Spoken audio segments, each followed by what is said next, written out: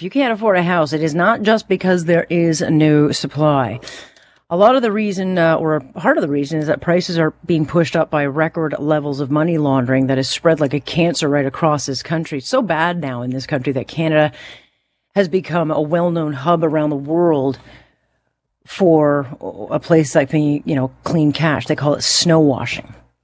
And each year, as much as 43 to 113 billion is laundered across Canada. It's cleaned through casinos, but also through real estate, where you get bags and bags of billions buying up these huge mansions.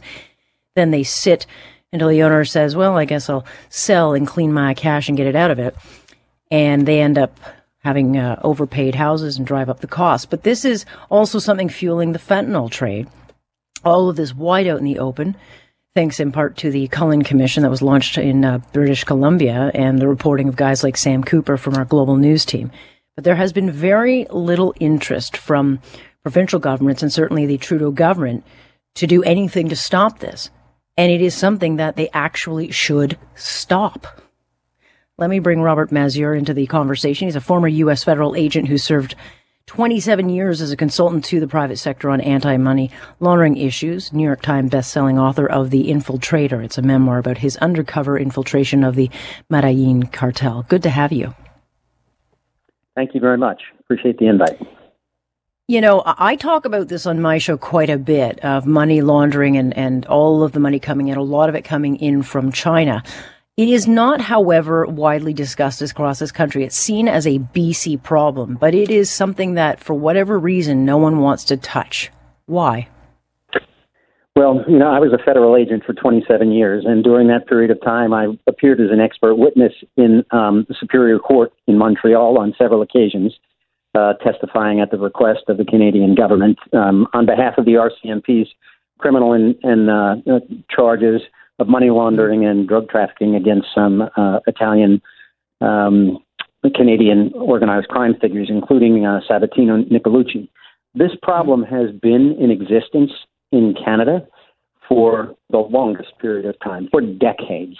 There are some very unique issues, in my opinion, as to why Canada is so popular to the underworld for the laundering of funds. First, and you've got the Italian-Canadian organized crime working closely with biker gangs and clearly the Rizzuto crime family in control of the ports.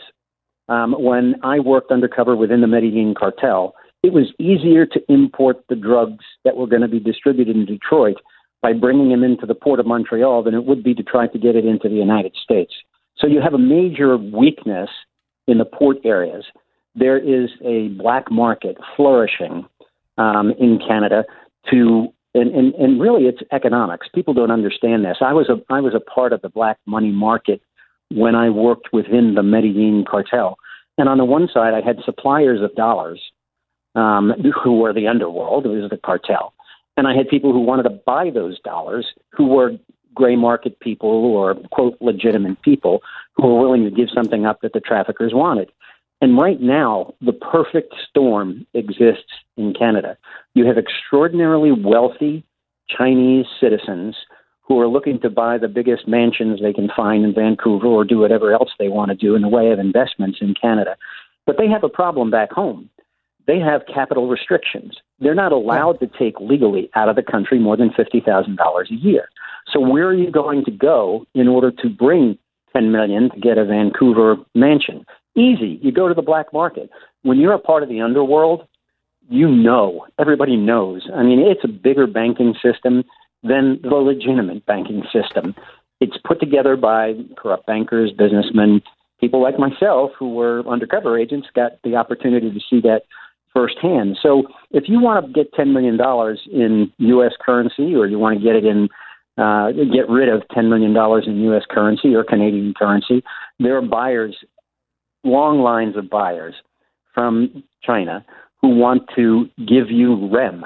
They want to give you what's in their country. And that's perfect for me as a black money market operator servicing the cartel. Why? Because there are very, very important things within the borders of Canada that are of great interest to the underworld. Number one, they have unregulated pharmaceutical companies from which, as you rightfully said, a lot of fentanyl and other types of precursor chemicals can be purchased with no tracking whatsoever.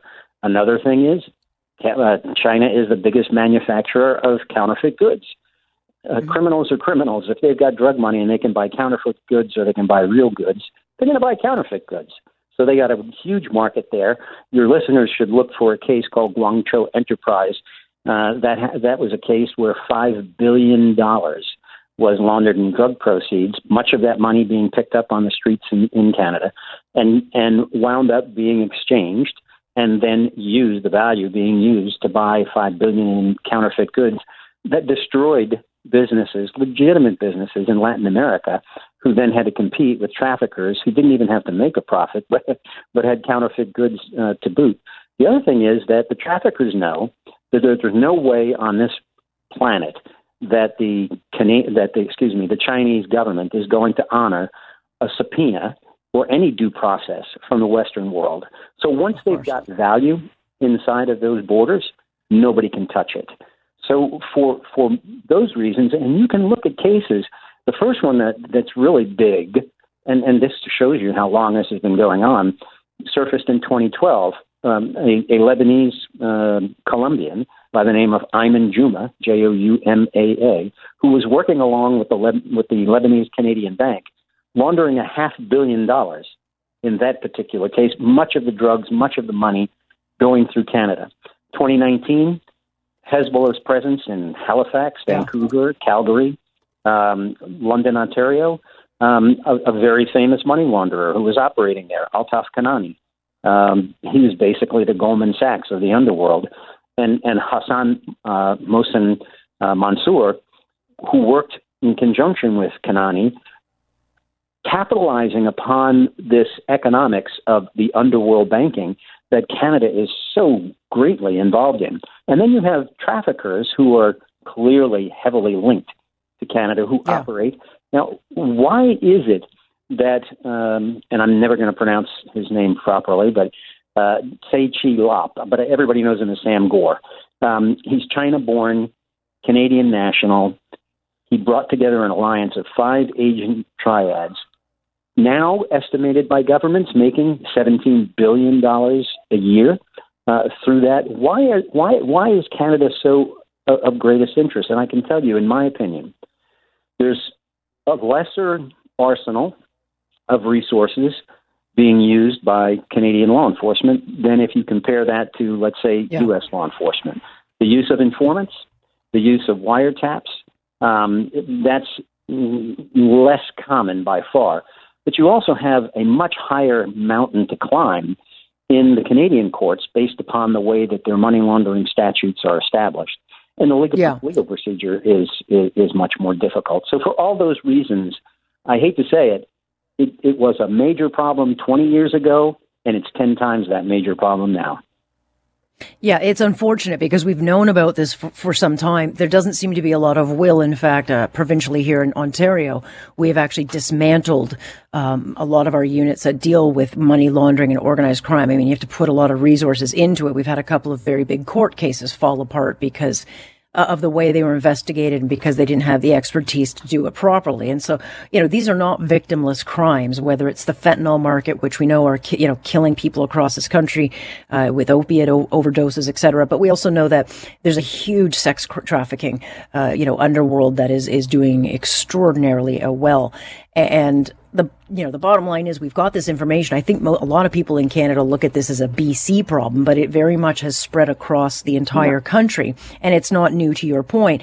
In the April 2021 fiscal update, the Trudeau government delivered, or announced that they're going to have a publicly accessible beneficial ownership registry starting in 2025. Again, I don't know why we're waiting so long. I don't know if this is going to be what's needed. To me, it's like we need provincial governments and federal governments getting together and tackling this. I just don't know where the will is.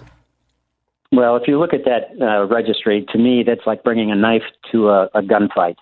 When I dealt in the underworld, we had so many very sophisticated lawyers and financial service providers that no matter what kind of a registry you're going to set up, it was pretty easy to get around that. Another major problem you have in Canada, in my opinion, is you have very, very poorly regulated casinos. If you look at the River Rock, Well, if you can take a bag of like $10 million in and no one asks you a question, I mean, you can pay a tax bill, Robert. You can go and pay a tax bill with a bag of money and 20,000. People just take it. Like, what 25-year-old is walking around with a bag of 25 grand to pay their property taxes? These are the things that should ask basic questions, like, what's this? But we just don't ask. Well, and I wrote a white paper that if people go to my website, they can find. I wrote it 2 years ago, trying to urge governments around the world to recognize, in my opinion, the only way in which we're going to be able to attack these types of things. We must establish a true global cooperation and a global cooperation by law enforcement that will then look at money laundering as a crime. What law enforcement does now is they use money laundering as an add-on statute to a drug case or to a healthcare case. No. We need to be trying to identify within various nations the 10 most powerful money launderers that are operating in the world. Aftaf Kanani, who moved hundreds of billions of dollars. Aftaf Kanani was not involved in the underlying offense, but what he did know was that that's where all that money was coming from. Under the U.S. statutes for money laundering, you don't have to be involved in the underlying offense. All you have to do is prove that someone knew that that money came from a criminal enterprise. And if you can prove that they knew it, and then they took that money and they did anything to attempt to transform or to disguise the source of the funds, that could be opening up a bank account, that could be just about anything that you could possibly do with the money, putting it into buying a house. If you knew the money came from that, you're facing 20 years and a $500,000 fine. Now, we need to identify the 10 top people. And when I was involved in the Medellin cartel, the top money launderer, I happened to get the opportunity to infiltrate, and that was the Bank of Credit and Commerce International, BCCI. That was an organization with a presence in 72 countries, with hundreds and hundreds of branches operating around the world. And they had a plan, and their plan was that they were helping people who had money seeking secrecy from governments. It didn't matter if it came from a third world country where the leader of an African nation was pilfering the treasuries, or whether it came from drug trafficking, or whether it came from illegal arms dealing. And the sad thing is, you can look at prosecutions that have happened in the last 10 years, most often for criminal tax evasion, but for other types of criminal activity as well, laundering drug proceeds. And BCCI was not an anomaly. You can look at the deferred prosecution agreements and the indictments that exist for institutions like UBS and Credit Suisse, whereby they knew and intentionally helped clients to evade income taxes by doing the same types of things that BCCI did. We have to recognize this is a massive problem that needs to be addressed. And after 27 years in law enforcement and 15 in the private sector, if my country wants to try to do something very, very meaningful in law enforcement, I know what they need to do, but I can't. It's hard to get anybody to do it, and that is, we have to address three things: not just drug education, not just drug treatment for those who suffer from the disease of using illegal drugs, but we have to focus resources on the underserved communities in my country. That are vulnerable to little or no opportunity. You have no opportunity to compete in the economic world. And so one wonders, why does this go on? But if you don't break the cycle of generation after generation after generation of these types of problems, it's just not going to happen. We need to fight much, much harder on the demand side. I'm telling you, the profits are so great on the supply side. Every El Chapo that goes down, there's another El Chapo right behind them. And they've got more resources than law enforcement.